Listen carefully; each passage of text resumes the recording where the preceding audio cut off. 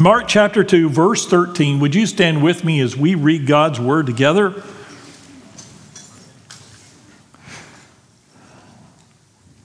Once again, Jesus went out beside the lake. A large crowd came to him, and he began to teach them. As he walked along, he saw Levi, son of Alphaeus, sitting at the tax collector's booth. "Follow me," Jesus told him, and Levi got up and followed him.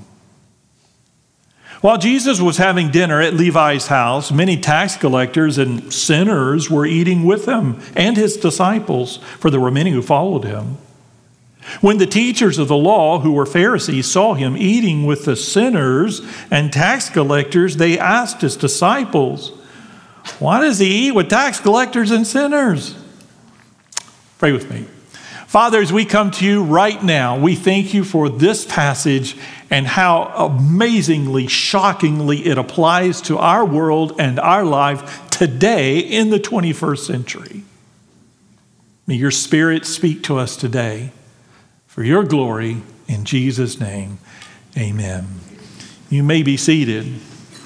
Today's message is entitled, The Greatest Moment. The Greatest Moment. Now, you see Peter there. That's one of the characters from The Chosen, and much of season 3 revolves around him and his time with Christ. But today we're going to look at Matthew. One of the more famous disciples was Matthew, who before he was called to be a disciple, as you know, was living as a tax collector. Not a popular job.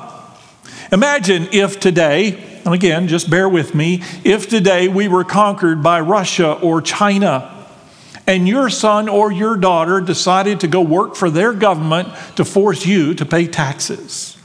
Well, you might have a problem with that. How would that make you feel? What would you say to them? Which brings us to our first scene from The Chosen. Watch this.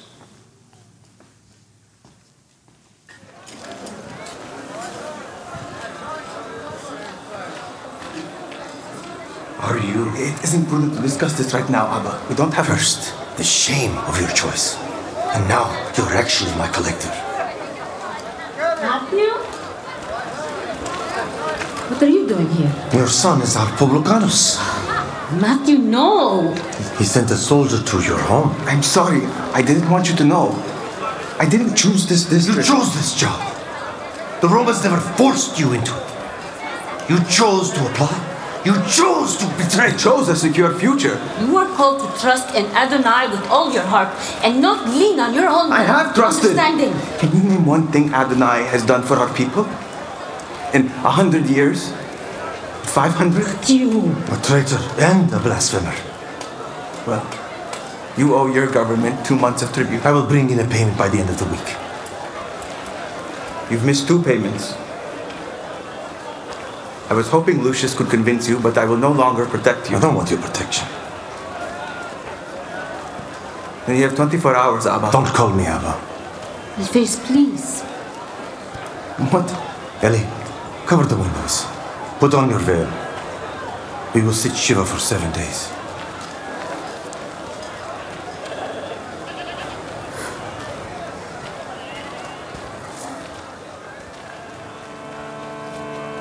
I have no son.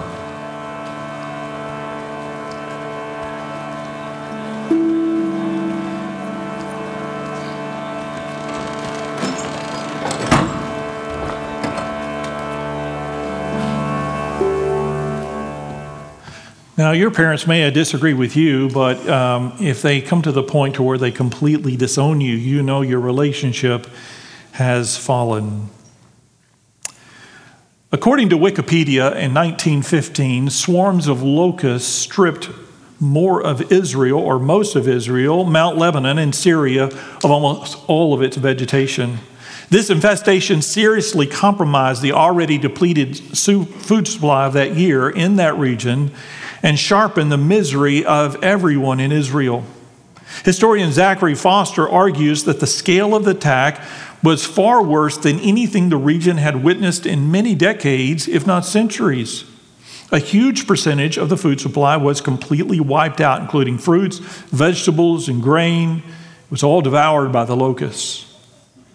He says the attack completely wrecked the 1915 harvests in ranges varying from 60 to 100% depending on the crop. The destruction of locusts is in many ways similar to the dark things of this world, especially now in the 21st century. This is really a unique time in the history of mankind. Because of the internet alone, people are now able to hate, lust, deceive, and plot evil on a scale never before seen in history. There are literally thousands of hate groups online. Terrorists are able to communicate and plot through the internet how they can most effectively kill men, women, and children. According to Wikipedia, there are now 25 million pornographic websites. 25 million websites. Social media has become a cesspool for gossip, complaining, and hatred for every group and every age across the globe. We have become united in our dissatisfaction of each other. Like a plague of locusts, many people have been swarmed by sin, overcome by temptation, and it has destroyed their lives. But many others are swarmed by other difficulty, and you may feel that way this morning, not always of their own doing, poor health or bad finances or discouragement and a sense of hopelessness in their life. The lives of so many have been bombarded by violent news stories, horrifying world events, and threats of impending disaster. Many others have been swarmed by a plague of bad habits and addictions that have taken over their life. Many wonder why they should keep trying. If anyone here feels that way today, or if you're watching today and you feel that way, then this is the place to be, because we worship the God who restores. It's the place you should be. Last week, we looked at scriptures that tell us, and if you weren't here last week, you didn't get a chance to watch online, go back and watch this, not during the sermon now, but later on, go back and watch it. We look at what the Bible had to say, that in God's eyes, you are wonderful. You may not feel wonderful. Your parents or family or friends or kids may not call you wonderful, but in God's eyes, you're wonderful. You are His workmanship. You are also chosen. We saw that last week, and we'll see that again today. And you were created to be a child of God. Whether you choose to be that way is another matter. And again, we looked at that last week, and we'll see it today. But you were chosen by God to be His child. So you may ask, if I'm wonderful and I'm chosen, why do I feel so discouraged? Why do I feel so beat down in my life? Why do I feel trapped or stuck in life? Why am I hurting so much of the time? Why don't I have much hope for the future? On a larger scale, our nation is in deep trouble. Now, I don't like to be the doom and gloom guy. So I'm not really telling you this to be the doom and gloom guy. I'm telling you it because it's true. Our nation is in deep trouble. We are rapidly renouncing our faith, betraying our values, and denying our God in record numbers. Now, I don't want to be negative again, but if we look seriously at the moral and spiritual decline of our nation, it is absurd to think that God will continue to bless us on this path. I don't care who you are, what side of the aisle you're on politically. Your great-grandparents, your great-great-grandparents, if they were sitting beside you today and they saw all that was going on in our nation, they would be shocked. I mean, just shocked. We've kind of gotten used to it. But it is shocking what has happened in our world. We don't know much about the backstory for the disciples. And I always say this, and I'll give you this little disclaimer at the beginning. The Chosen series is a video series. It's not Scripture. They don't present it as Scripture. It is about the Bible, and it is about Jesus, and it is about the disciples, and they do their best to keep a scriptural tone, but we don't know all the backstory about the disciples, and so they have to take what's in Scripture and then extrapolate what they think the disciples may have been going through. And it gives us an interesting perspective into the lives of the kind of guys that the disciples may have been and the challenges that they had to have faced in their lives. Matthew is one of the more famous disciples, which is ironic because he's almost, did you know this? He's almost never mentioned in the New Testament. Aside from being mentioned in a list, these are the disciples and his name is in that list. We see that in Mark and Luke and once in Acts chapter 1. The only story, other than those lists, the only story that we have of Matthew is what I just read when Jesus called him to be his disciple. Did you know that? In fact, only in Matthew is he called Matthew. In Mark and Luke, he's referred to as who? Levi. They called him Levi. And in John never mentions him at all. The entire Gospel of John, and he's never mentioned. And we never hear his name again after Acts chapter 1. Isn't that interesting? So why is he so popular? Why do we know Matthew so well? Well, he wrote the Gospel of Matthew. And while we don't have him by name or stories about him specifically, we know he was with the disciples when they went through all the things they went through. And we get to hear his heart and his perspective throughout the Gospel of Matthew. And so we in many ways understand him better than most of the other disciples. In the scene you just saw, Matthew was disowned by his father. While we don't know that happened, I'd say that's a pretty good guess. It was probably likely because to be a tax collector for the Romans was a betrayal of the Jewish people. His family must have been humiliated. In a similar way, our nation has betrayed God.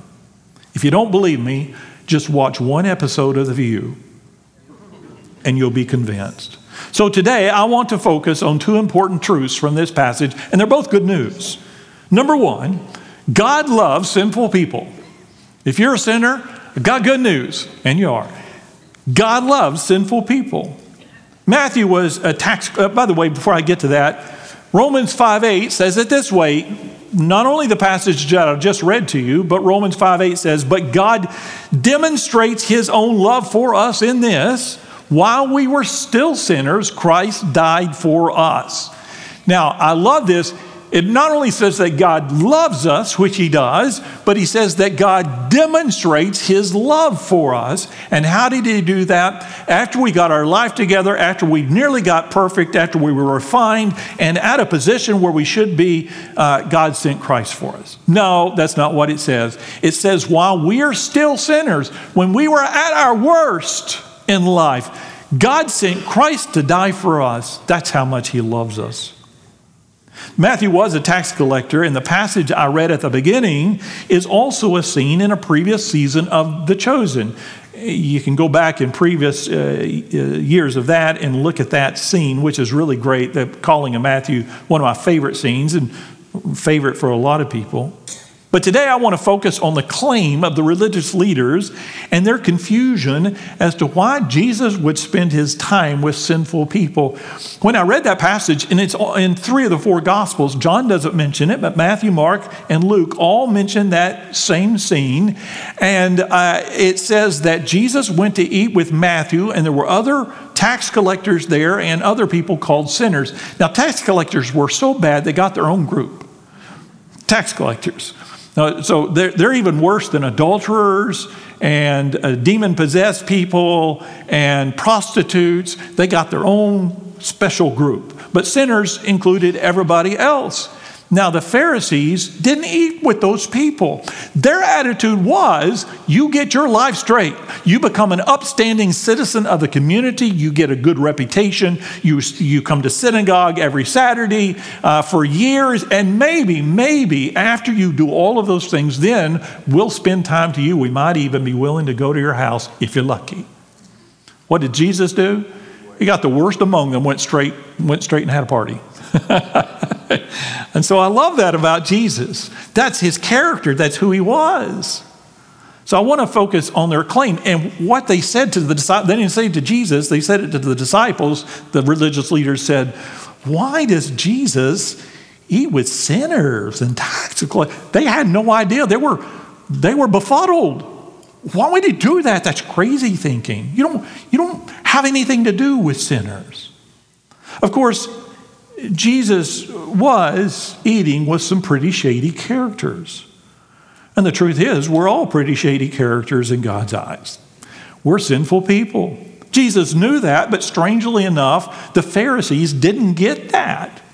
In fact, there are only two kinds of people in this world: people that acknowledge that they're sinners and people who don't acknowledge that they're sinners. But they're all sinners. Some people own it, some people don't. And Jesus was willing to eat with those who knew it. In fact, he said to the Pharisees, do you remember what he said? He said, doctor comes for the sick people, not the well people. I'm here for the sinners. What he really meant was, I'm here for those people who acknowledge that they're sinners. It is the first step in our relationship with Jesus Christ. God loves sinners. Jesus loves sinners. How about you? What kind of sinner are you? Now, I'm not real fond of the ideal in my own life. I prefer to think of myself as a saint, not a sinner. But my Bible and my wife tell me otherwise. I went to the doctor last week, speaking of denial. Part of me thinks that doctors are alarmists. They'll never say to you, you're fine, come back in 20 years. Never. They'll never say that. Usually they say something more like, you could die any second. You're a ticking time bomb. Here, take these pills, get this prescription.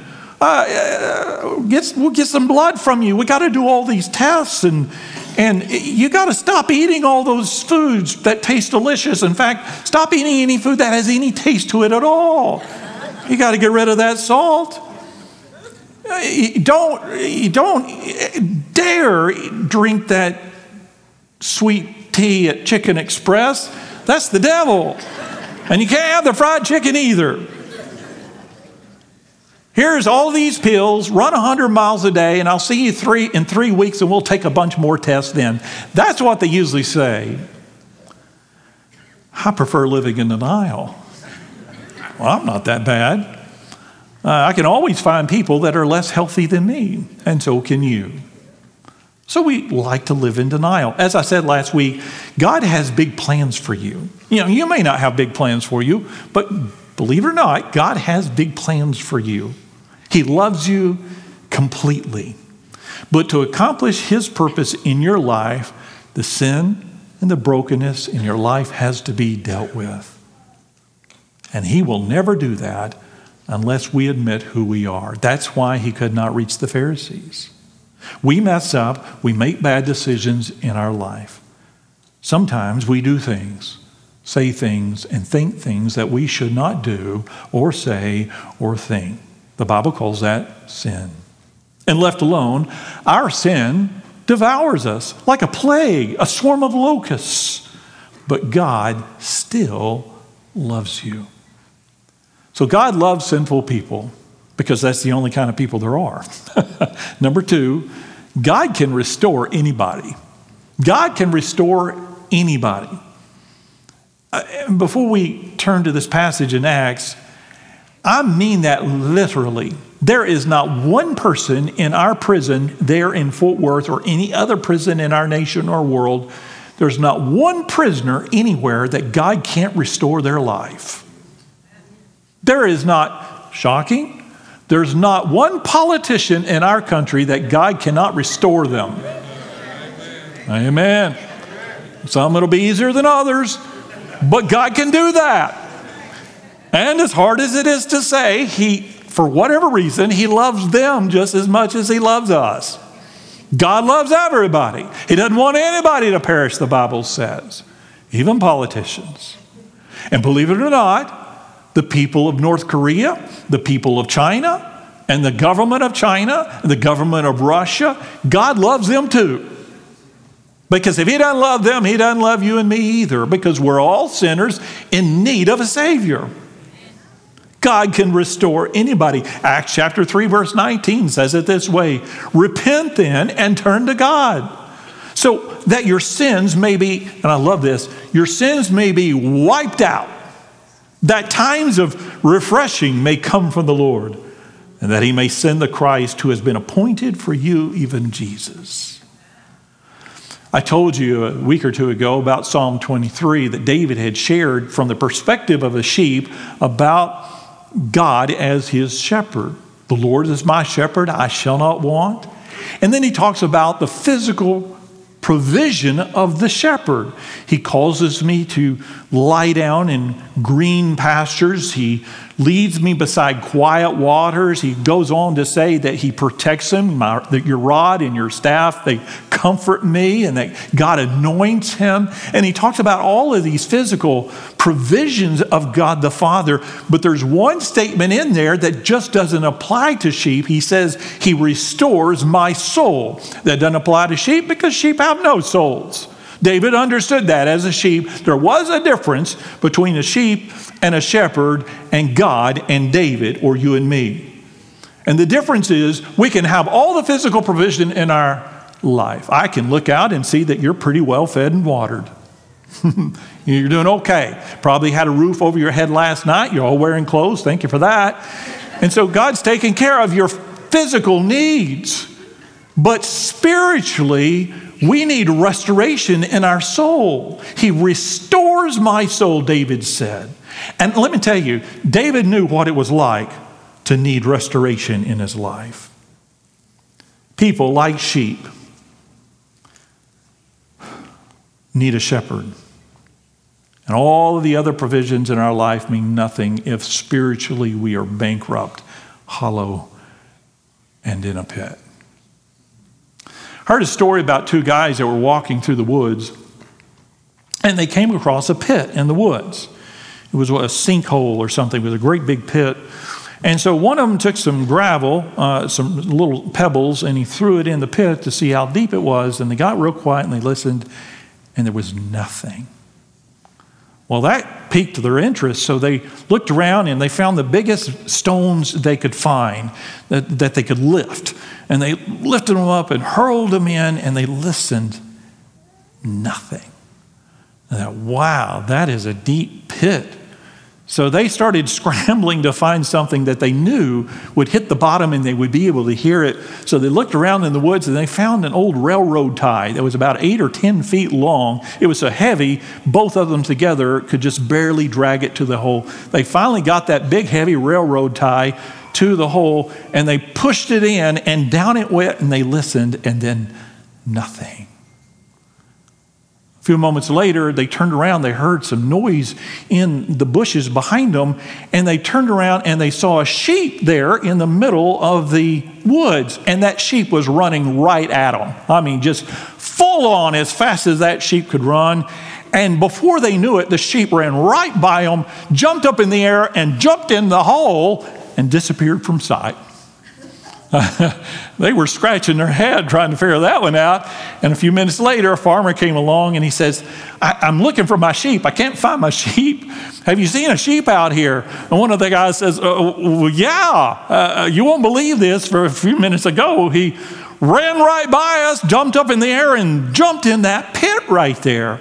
The farmer said, well, that's not my sheep. My sheep was chained to a railroad tie.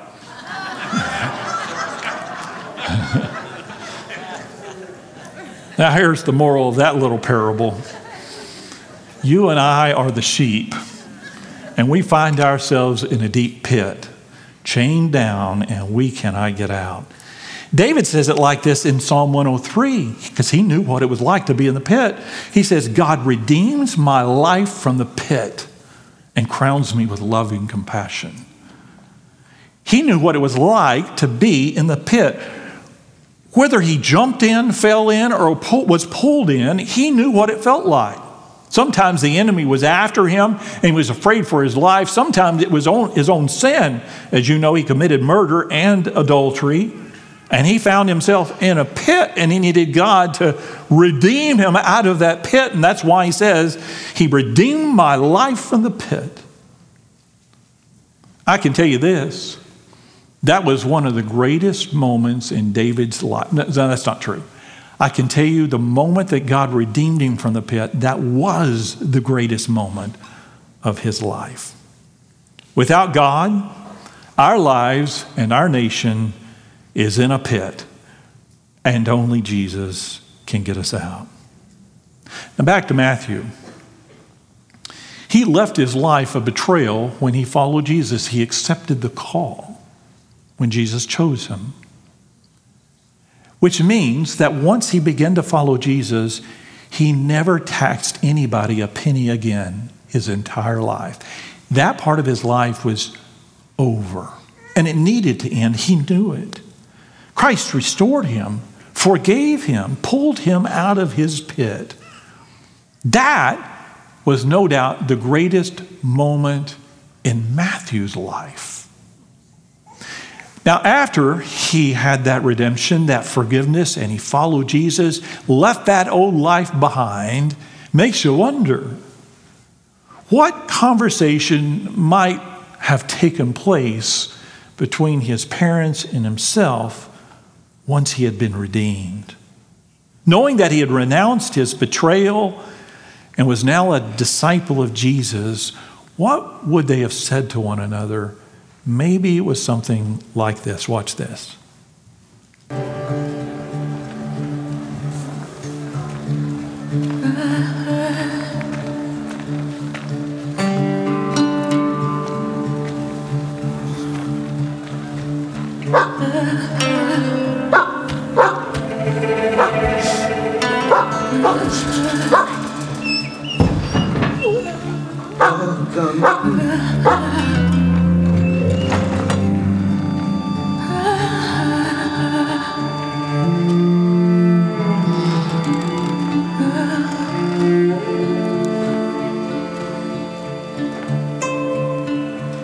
Alpheus.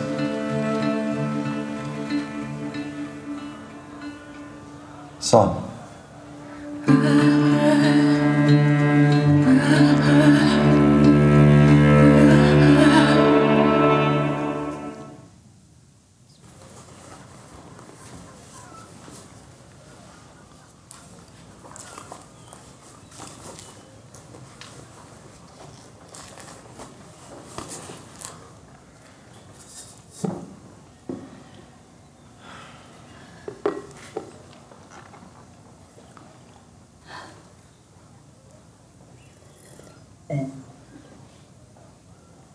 This is good. Thank you. Not really. Our current batch isn't very good. I've been traveling and I haven't had good wine, so this is fine. How were your travels? We'd love to hear more about them. They were good. Thank you. Are you sure? You've lost weight. Have you been eating enough? I used to eat too much. No, you didn't. You looked healthy when I saw you. I hope... Ellie, he said it was good.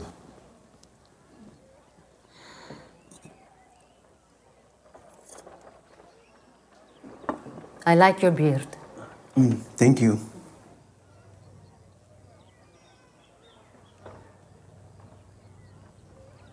How did you handle sleeping outside?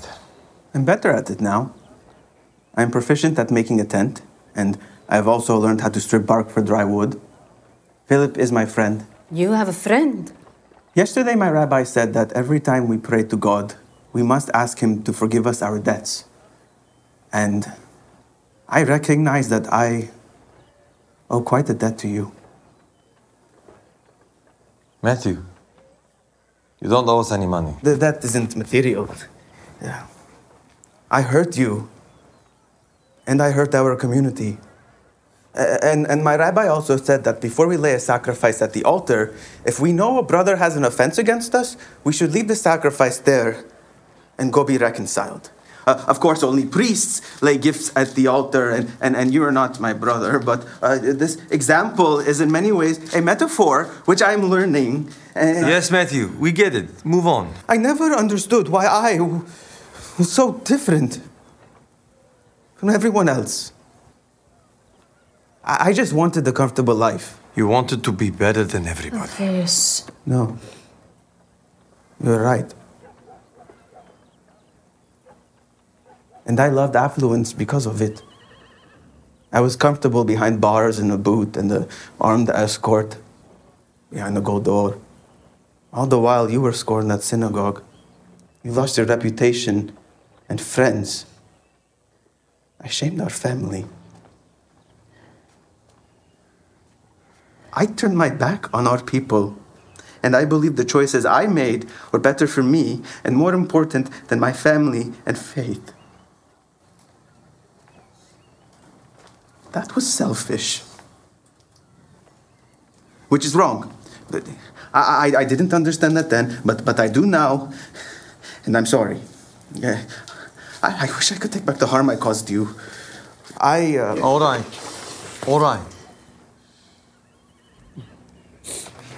I will search for something I can do to atone. Matthew, sit down. I prefer to stand. Please.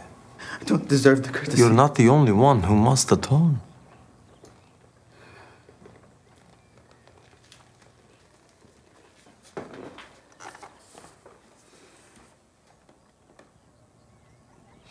Are you hungry?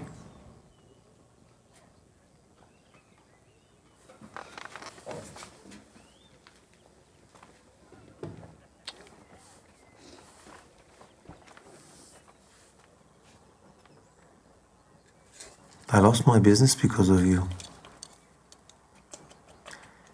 And you are correct. We lost our reputations and friends. I know. But I had no right to reject you as my son. God should strike me down for the things I said to you. I was shameful.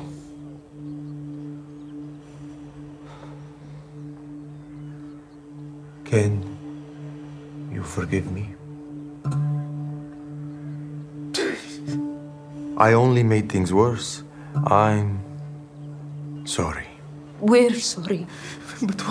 But what has changed? I sinned. We saw him too, Matthew. We heard his sermon. He's the teacher you're following. Yes, he called me and I... And you have already atoned. They were the most true words I have ever heard. Some of it shocking. I know, I wrote it all down. You are a scribe. Yes. You will redeem our family's name. Matthew, he chose you. To this day, I don't know why.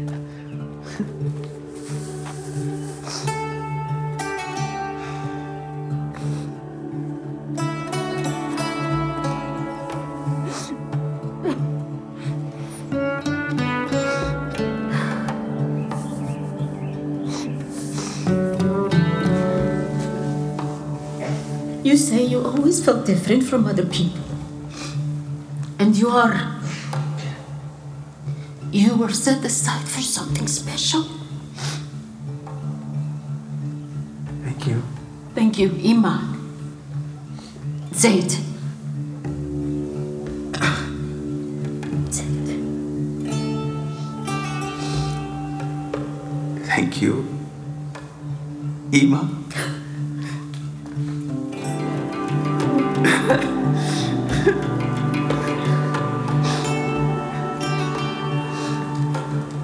Faiz, What?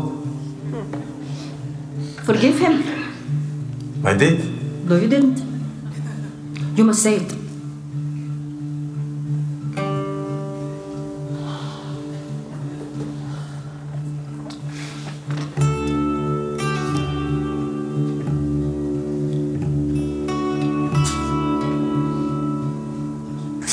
I forgive you, son. Thank you. Thank you, Abba. Thank you, Abba.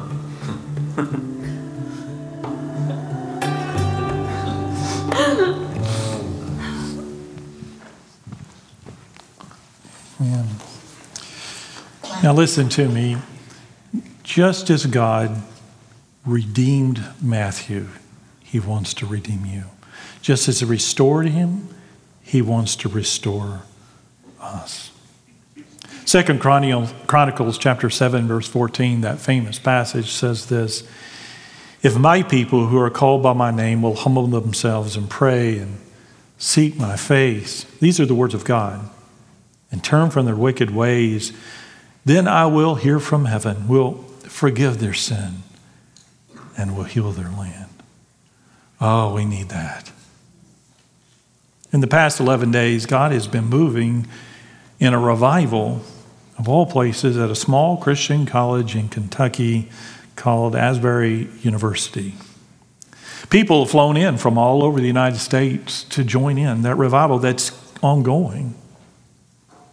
But I think God wants to restore and to revive more places than just that. Our country desperately needs God, needs restoration, needs forgiveness. Azle needs revival too. But where will that begin if not here? In whose hearts if not yours and mine? We don't need to get on a plane. We need to get on our knees.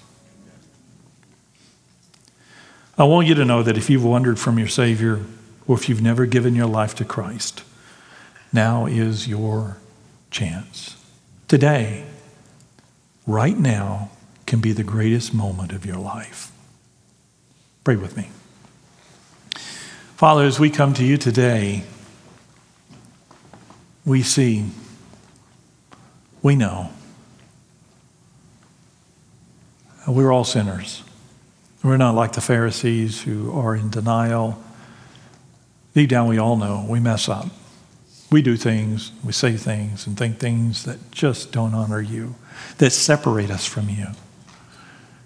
And we find ourselves in a pit because of it. Oh, forgive us. We need you. We need a Savior. Father, for those today who have never given their life to Christ, may this be the greatest moment of their life. It can be. Jesus said that if you will confess me before others, I will confess you before my Father in heaven. And there needs to be a confession. There needs to be repentance. We need to acknowledge that we messed up and we need a Savior who paid the penalty for our sin on the cross. And our sins can be wiped out completely so that there's nothing between us and you as you restore us. Father, we pray for this nation. We need restoration. We're a mess. We need you. We can't wait another year, another month. We don't even know we have another year or another month as a nation. We need you now. So we're asking for revival.